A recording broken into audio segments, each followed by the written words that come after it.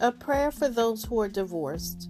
Dear Lord, my heart is heavy for those who have experienced the pain of divorce.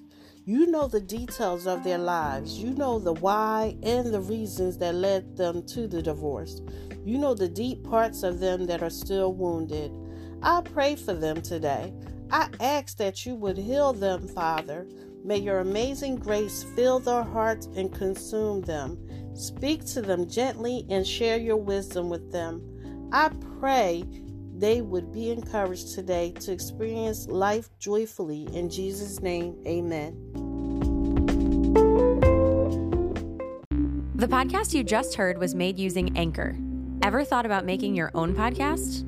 Anchor makes it really easy for anyone to get started. It's a one-stop shop for recording, hosting, and distributing podcasts. Best of all, it's 100% free. Sign up now at anchor.fm/new. That's anchor.fm/new to get started.